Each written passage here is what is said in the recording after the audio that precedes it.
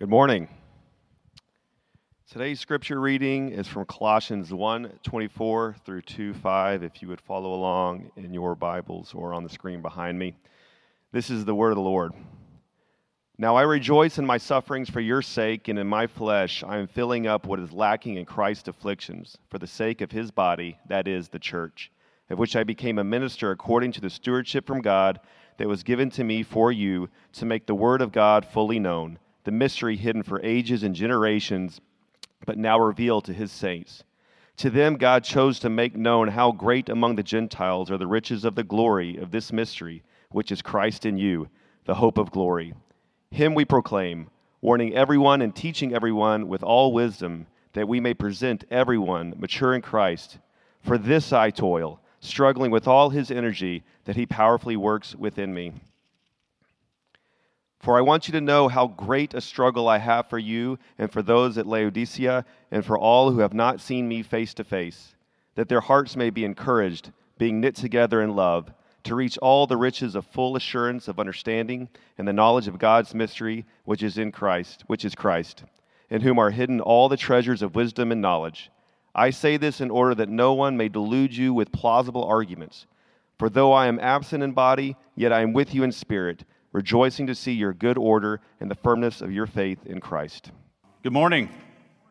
Hopefully, as we continue to press through Colossians verse by verse, almost word by word sometimes, we, at some point, our Bibles are just going to fall open to Colossians. So let's have them open there. Welcome to 2023 again. And I trust that hopefully it's been a good week to get started. I've heard this week through some conversations, some folks haven't started school back yet. Some people were still off this past week, which is great. I think a lot of people were starting to get back into the cadence of work and, commute and things like that. I thought last week's worship time together was awesome. How about you? Can I get an amen on that?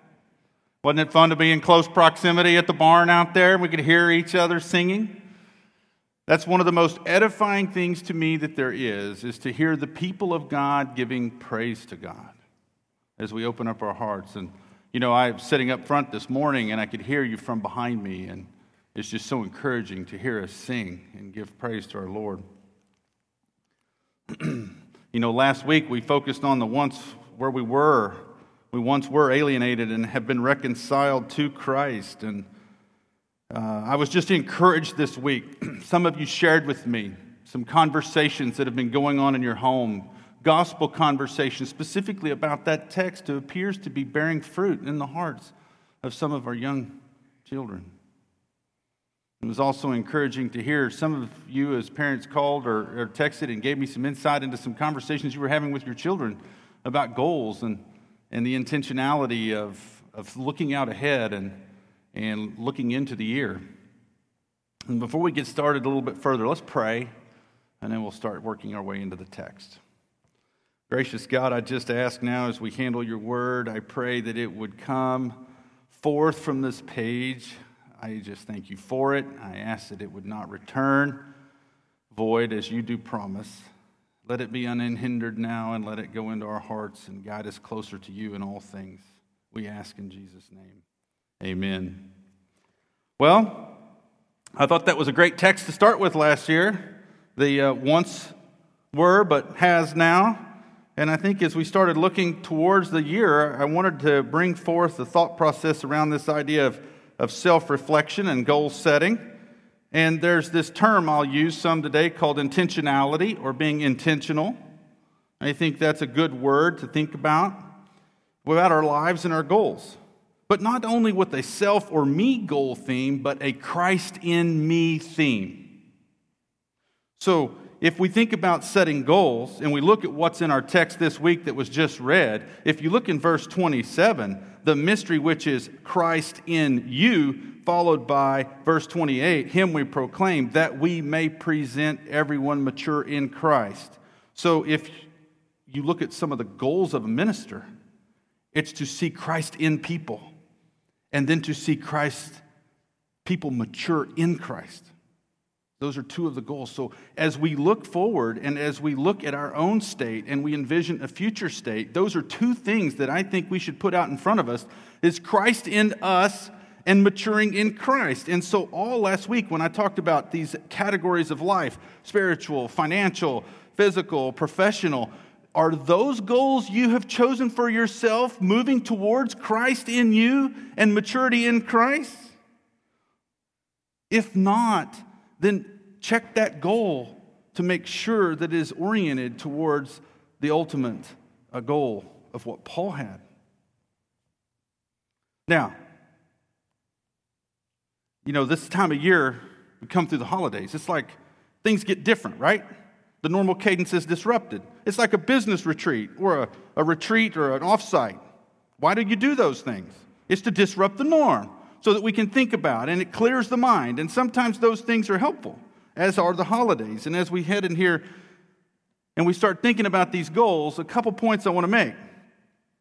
If we start thinking about a desired state of where you want to be, one thing I know is that if Christ in me and maturity in Christ are desired states, we don't just land there by happenstance.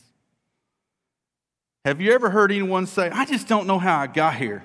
I just fell into more holiness? I haven't. My own life experience leads me to believe that terms like fall or drifted almost always are associated with distance from God. See, drift, there's a force, a current. Fall is a force of gravity. I believe that I'm a physicist. The laws of physics should include the sin nature. It's a force away from intimacy with God and towards ourselves. As gravity draws people to the earth, our sin nature draws us to exalt ourselves. So we have to work on that. We have to focus on a right relationship with God. And we have to think about how to stay reconciled in a relationship. And we have to think about relationships not in the term of just maintaining, but growing.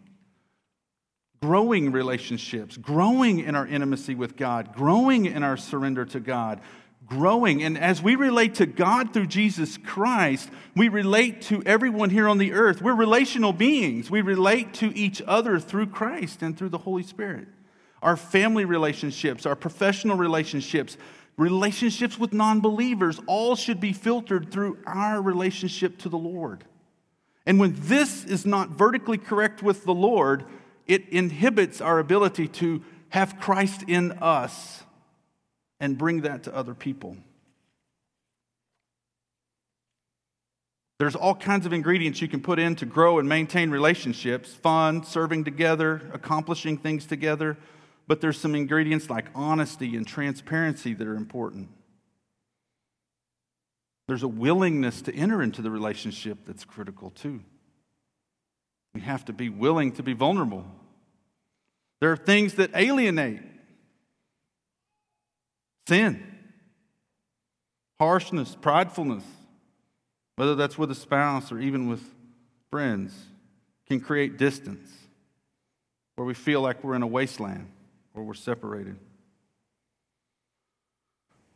The point I want to start with right now as we head into this week's text is intentionality. In Scripture, we don't find any license to drift or hit the pause button. We see terms used in Scripture like aim for, press on. We see in this week's text struggle, toil, suffer. These are not passive words, these are active words. Now, we're entering a new section of Colossians. We had the introduction, and then we saw this establishment of the preeminence of Christ. Now we're entering at verse 24, all the way through 4:6 is the body of the letter. The first section we're covering today was 24 through 2:5. But we're only going to cover the first half. If you look at your outline, I have on there two chiastic breakdowns of the passage. There's the bigger breakdown, which is 124 through 2:5, but then inside 124 through 2:5 are two breakdowns. And we're going to cover just the first breakdown about Paul's ministry today. the 24 through the 29 passage. And then I put at the bottom there that when I looked at this week's text, and we were talking about the ministry of Paul, and he was called to this joyful, suffering for Jesus Christ. But I said, what are some of the model ingredients for a good ministry? And so I see the call, the joy, and the struggle. We'll cover the goal, and then the how, and then the energy with which it's done. Okay? So, we saw earlier when we were just talking about this, and now let's talk a little bit about verse 23. I have to back up. It says, under heaven, and of which I, Paul, became a minister.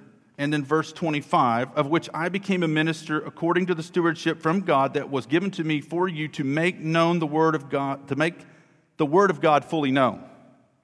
Now, think about Philippians, famous passage in Philippians. Remember the passage Paul talks about all of the qualifications that he had for Judaism? He was a Hebrew of Hebrews, circumcised on the 8th day, as to a law Pharisee.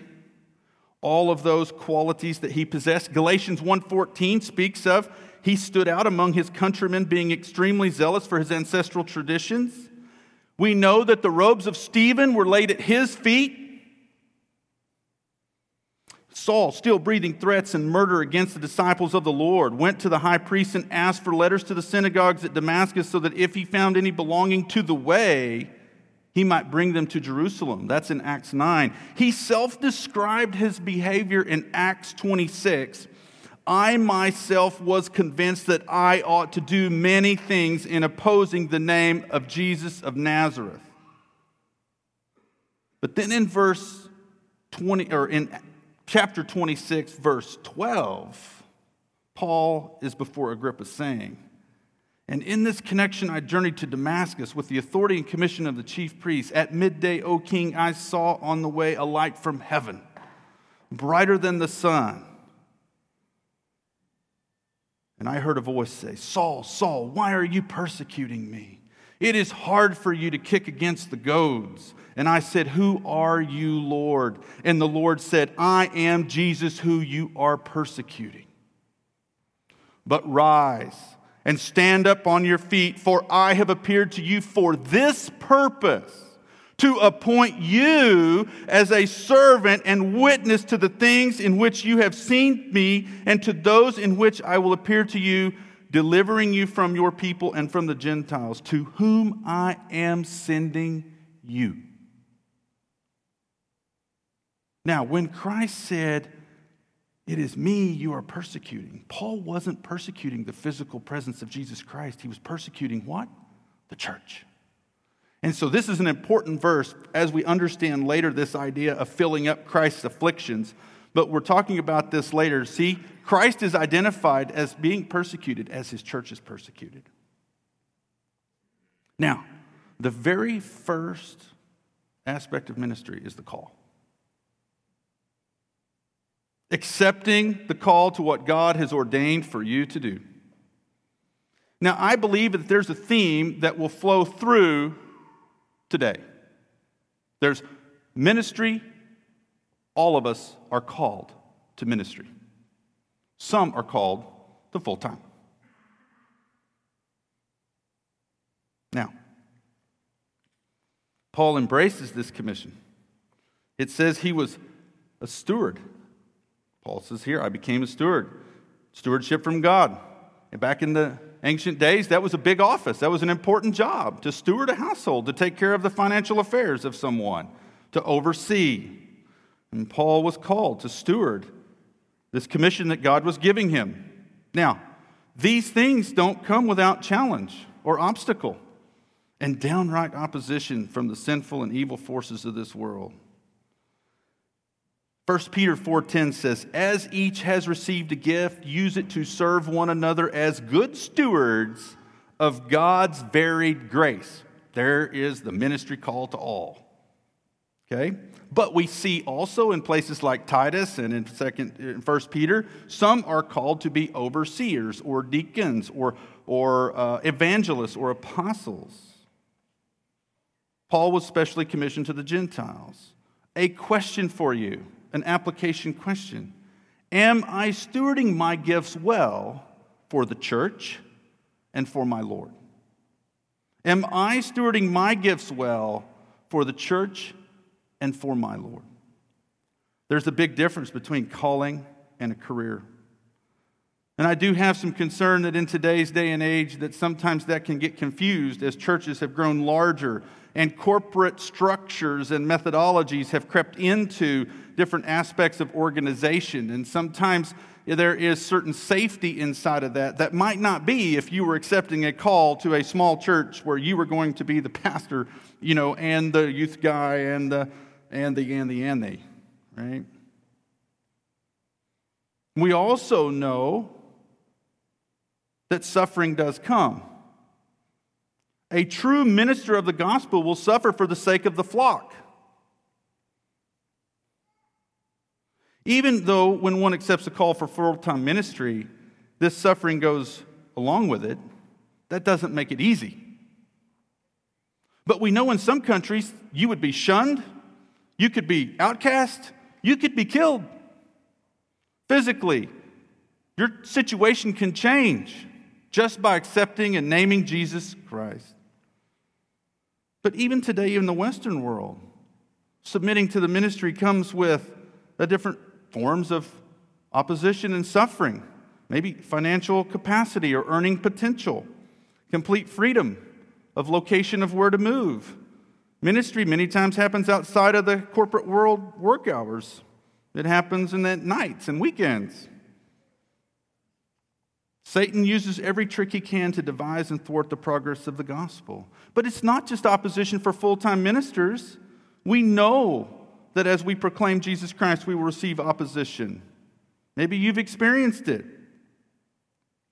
The prioritization of your life around things like prayer nights and home groups and small groups and serving the Lord will obviously conflict with certain social activities and things that go on, and you will eventually get cut out and not be asked to be part of those things. But I see it possibly going even further, that as we continue to proclaim Jesus Christ and hold to biblical worldview standards, it is highly likely that some of us will become much less promotable, much less electable, and maybe even employable, if at all. I can foresee a time, unless God intervenes, where we would be required to sign a litmus test of these kinds of beliefs to be part of certain types of organizations. It's not that far away. It's not that far away. One question is, will we be able to stay in the joy as these challenges come? Our Lord himself said, if we name his name, there will be trouble in John 16. How much more for those who serve him full time? 2 Timothy 3:12, indeed, all who desire to live a godly life in Christ Jesus will be persecuted. The Apostle Paul had people desert him, oppose him, beat him, accuse him, take credit from him. But yet he says there is joy in his suffering. Now the second half of this verse. And in my flesh I am filling up what is lacking in Christ's afflictions for the sake of his body, that is the church. Now this is a hard verse to preach on. Because when you read that, this context of filling up what is lacking in Christ's afflictions, that phrase alone is kind of complicating, right? Because it's been misunderstood and misapplied in a variety of ways. And there is a lot of controversy over this verse. The most immediate pause is that there's some sort of implication that there's something lacking in Christ's sufferings. So what it does not mean is that somehow Christ's atoning work was not sufficient and some human addition is necessary. And we know this because all over Paul's writings are the direct reference to the sole and complete sufficiency of Christ's sacrifice for the atoning work of the sin. Now, we also did see, though, back in Acts, and even now, we see this idea of suffering And Christ is suffering as his body suffers, his church. So this view could extend to the idea that Paul, as part of the corporate body of Christ and Christ's church, the new covenant people, are to endure trials patterned after Christ's sufferings that could be linked to like that verse I read. For I will show him how much he must suffer for the sake of my name. And even onto the idea that there's some sort of time-ordered length of suffering needed within the church before the Lord will return, like Revelation 6, 9 through 10. When he opened the fifth seal, I saw under the altar the souls of those who had been slain for the word of God and for the witness they had borne. They cried out with a loud voice, O sovereign Lord, how long before you will judge and avenge? So there's this suffering, long-suffering aspect of that verse. So we know that that has an ongoing time element to it. So to summarize, one of the views is that a corporate view that the church is destined for suffering because of identification with Christ. And Jesus said to Paul on the road to Damascus, I am Jesus whom you are persecuting. And we know that Paul was persecuting the church. And so this is a representation of this. The other view, which is about equal. A lot of times when I read commentaries, you find a view, which is a predominant view, and then you find kind of a secondary view, and then you find a whole bunch of, views that you just really don't have to worry about because they're really for the intellectuals. But then this one's a little harder, okay, because really prominent people are kind of, have two different, they kind of hold here, two views, and then a bunch fall off. So the other view here is also persuasive that can be made, and this is that somehow Paul sees his filling up that which is lacking as something unique only to him and his apostolic role on behalf of the church, the unique calling of Paul, that Paul is somehow participating uniquely. We see both examples in Scripture. 2 Corinthians chapter 1, for example, verse 5, for as we share abundantly in Christ's suffering, so through Christ we share abundantly in comfort too. If we are afflicted, it is for your comfort and salvation, and if we are comforted, it is for your comfort. So there's this connectivity there of an apostolic suffering and the suffering of the believers. But the tipping of the scale for some people to believe that this is the case of his unique apostolic role is where it's placed. So Colossians chapter 1, verse 15 through 23 highlights the unique person and redemptive work of Jesus Christ. And in chapter 1, we established his preeminence and his unique office. And then this appears right here. And Paul is now focusing on the unique redemptive role of himself as apostle in 24 through 29. And his unique suffering is potentially a mirror image of Christ. He's not completing an atoning work, but finish this out. There's been a lot of studies about this word structure, and they've found a lot of extra biblical uses of it as well as other uses in other close or scriptural references. And this has a term, it's used most often as achieves, the fullness comes from a source other than the beginning contribution of the original source or in place of its lack. And so this is not an abnormal use of the word that something is completing that was originated somewhere else. So, to complete this thought, likewise, so think Christ and Israel, think Paul and Gentiles. Now, I'm going to use some likewise, and for the sake of time, I'm not reading all the references, but I think you can make the connections.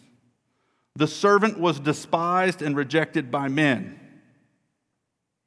Paul was that. Christ was that.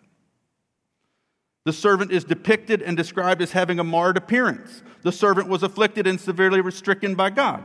The servant was punished with stripes. Christ's suffering in his life and atoning work led to reconciliation. Paul's suffering is leading to the reconciliation within the Gentiles being uniquely proclaimed. Now, both views really have valid substance to their analysis, so how do you apply this? From John, we know all believers will potentially be called into persecution and various forms of suffering. And we also know that we will not all be called to the same type of ministry or suffering. And therefore, we'll have unique challenges and suffering to bear. And both of those, if done for Christ, will certainly be good for the church. In this case, it seems that we can see the unique elements that Paul had to undergo in order to fulfill his call on his life, this special commissioning.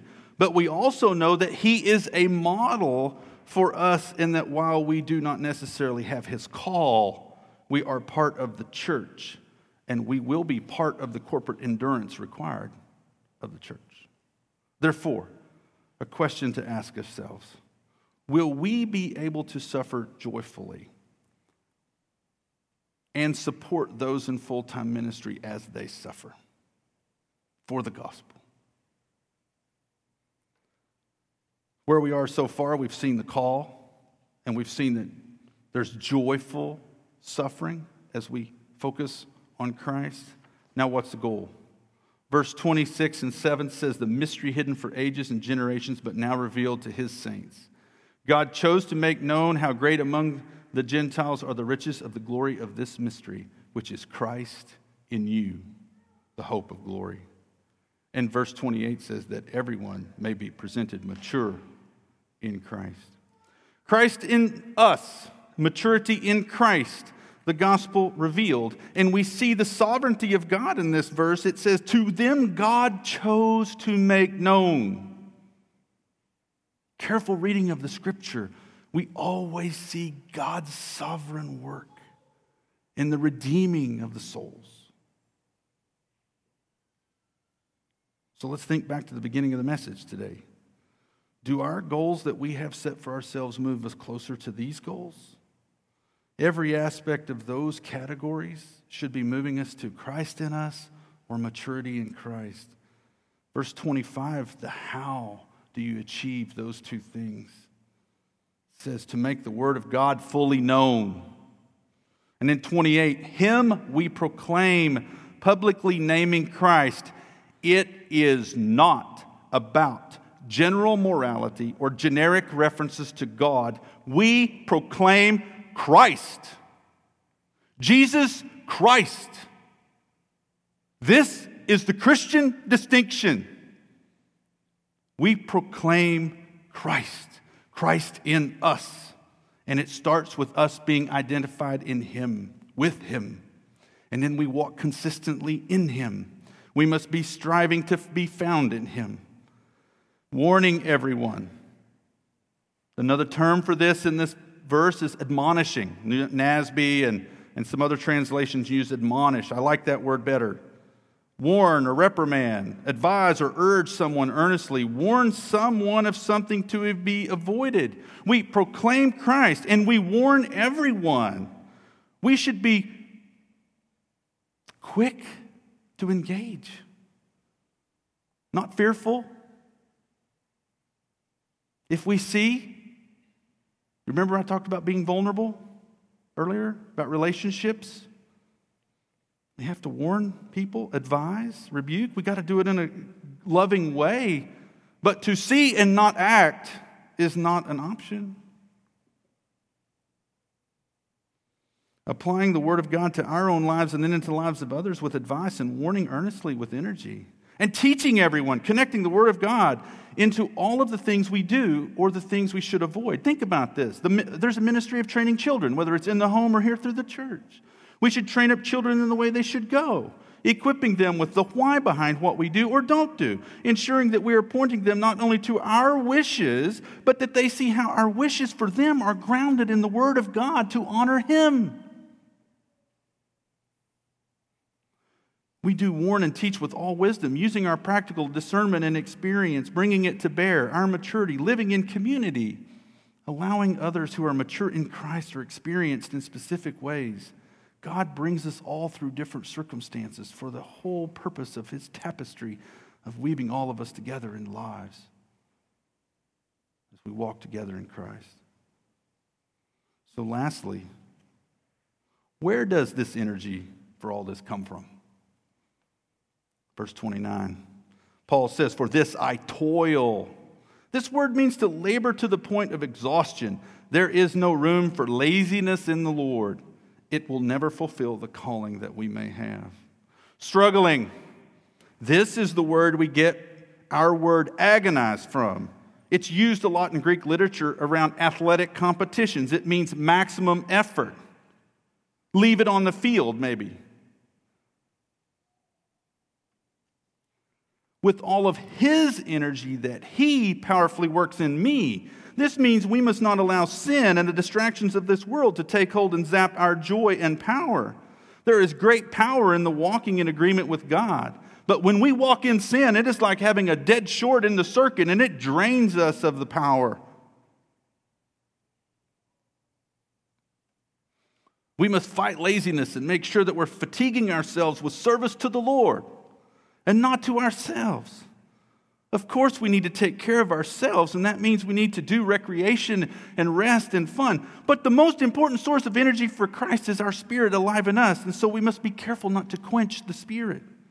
We must be careful to stay physically strong and healthy so as to be able to toil and struggle for our Lord. Toiling with His energy, not burning out. Being available to be served at times, allowing others. If we don't ever allow others to help us in any way, that robs the body. And sometimes it establishes self-confidence. And that can lead to overconfidence. Remember I was talking about living in community and being honest and vulnerable? Some practical applications now. I was going to read this at the beginning, but I didn't, and I think I have time. By Steve Farrar. It's called Finishing Strong. I bring this up. How many people have ever heard of Chuck Templeton? Bron Clifford? Anybody? Billy Graham? Barry Herbert, Billy Graham? Raise your hands. All right. Chuck Templeton and Bron Clifford, if you go back and look at newspaper articles and things going on at the time when all three of these men were starting in their ministries, were actually more well thought of and more wrote about than Billy Graham. They were all evangelists, all starting out. And there's many articles written about them. In 1945, all three came shooting out of the starting blocks like rockets. Why have you not heard of Bron Clifford and Chuck Templeton? Just 5 years later, Templeton left the ministry to pursue a career as a radio and television commentator and newspaper columnist. Templeton had decided he was no longer a believer in Christ. What about Clifford? By 1954, he had lost his family, his ministry, his health. His alcohol and financial irresponsibility left him in Amarillo in a hotel room where he died.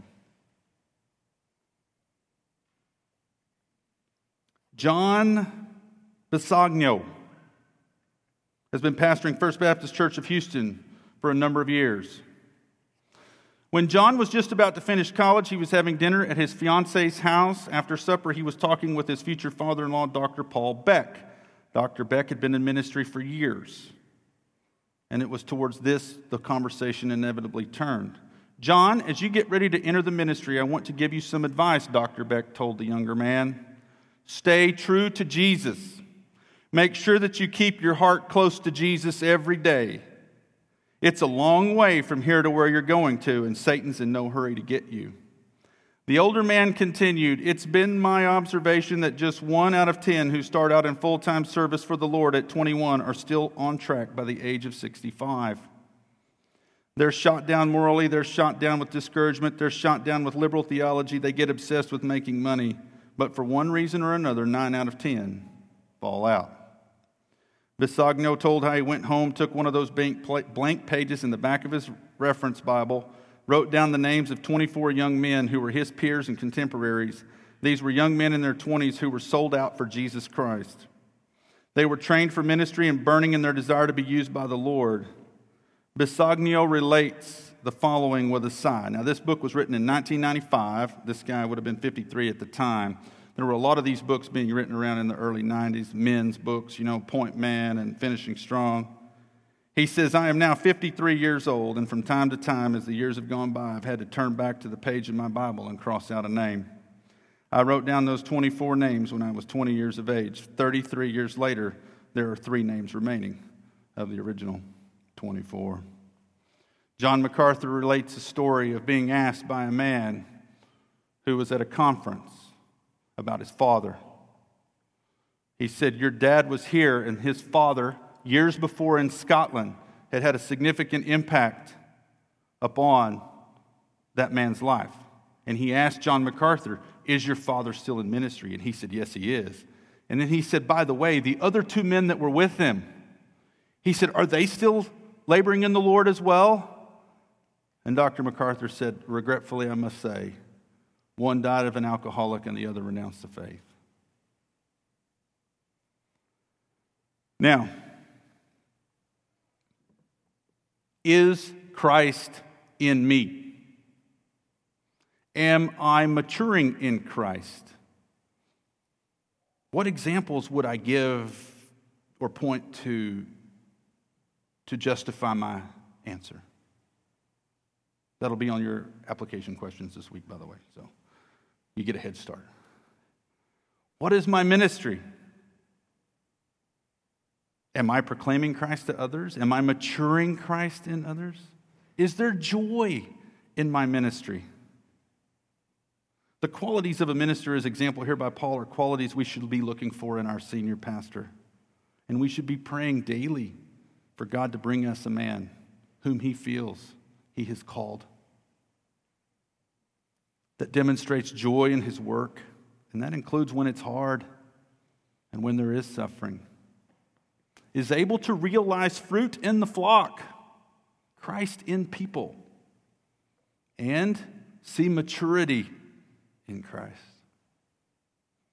can effectively execute the commission by making the Word of God fully known, proclaiming Christ, admonishing as necessary, and teaching in all wisdom. And lastly, it's got to be someone who toils and labors in the strength of the Spirit and not in the strength of the flesh. Now, all these qualities can apply to the full-time minister of God. But can't they also apply to us? I think so. We've been entrusted with children, women's ministries, men's ministries.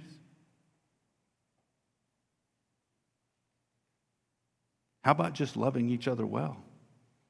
See, you can't even get out of that, right? Admonishing each other and teaching each other and building our relationships up.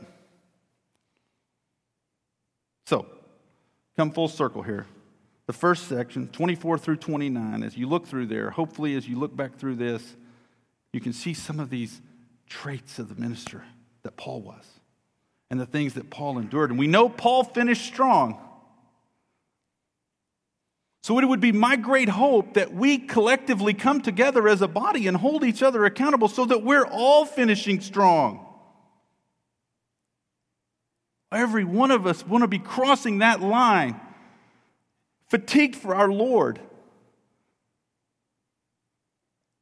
Well done, good and faithful servant. We do all want to hear, I believe. But we can't do it alone. We've got to do it in community. And that's next week. We're going to talk about how they reached the full assurance of understanding and how Paul was doing this to protect them from being deluded from plausible arguments and things like that. So, my last final challenge, pray daily for us as we search for a pastor. But pray daily for us, each other, as we desire to finish strong and proclaim Jesus Christ in all things that we have, in all aspects of our lives. Let's pray. Merciful God, we thank you for your goodness. We thank you for your example of Paul. I pray that as we read that word, we read about him, let some of that manifest itself in us. And I ask, Lord, that you would generate the energy in us in order to be a proclaiming people, a toiling people for your glory, and that you would receive what we offer with thanksgiving. It's in your name we pray. Amen.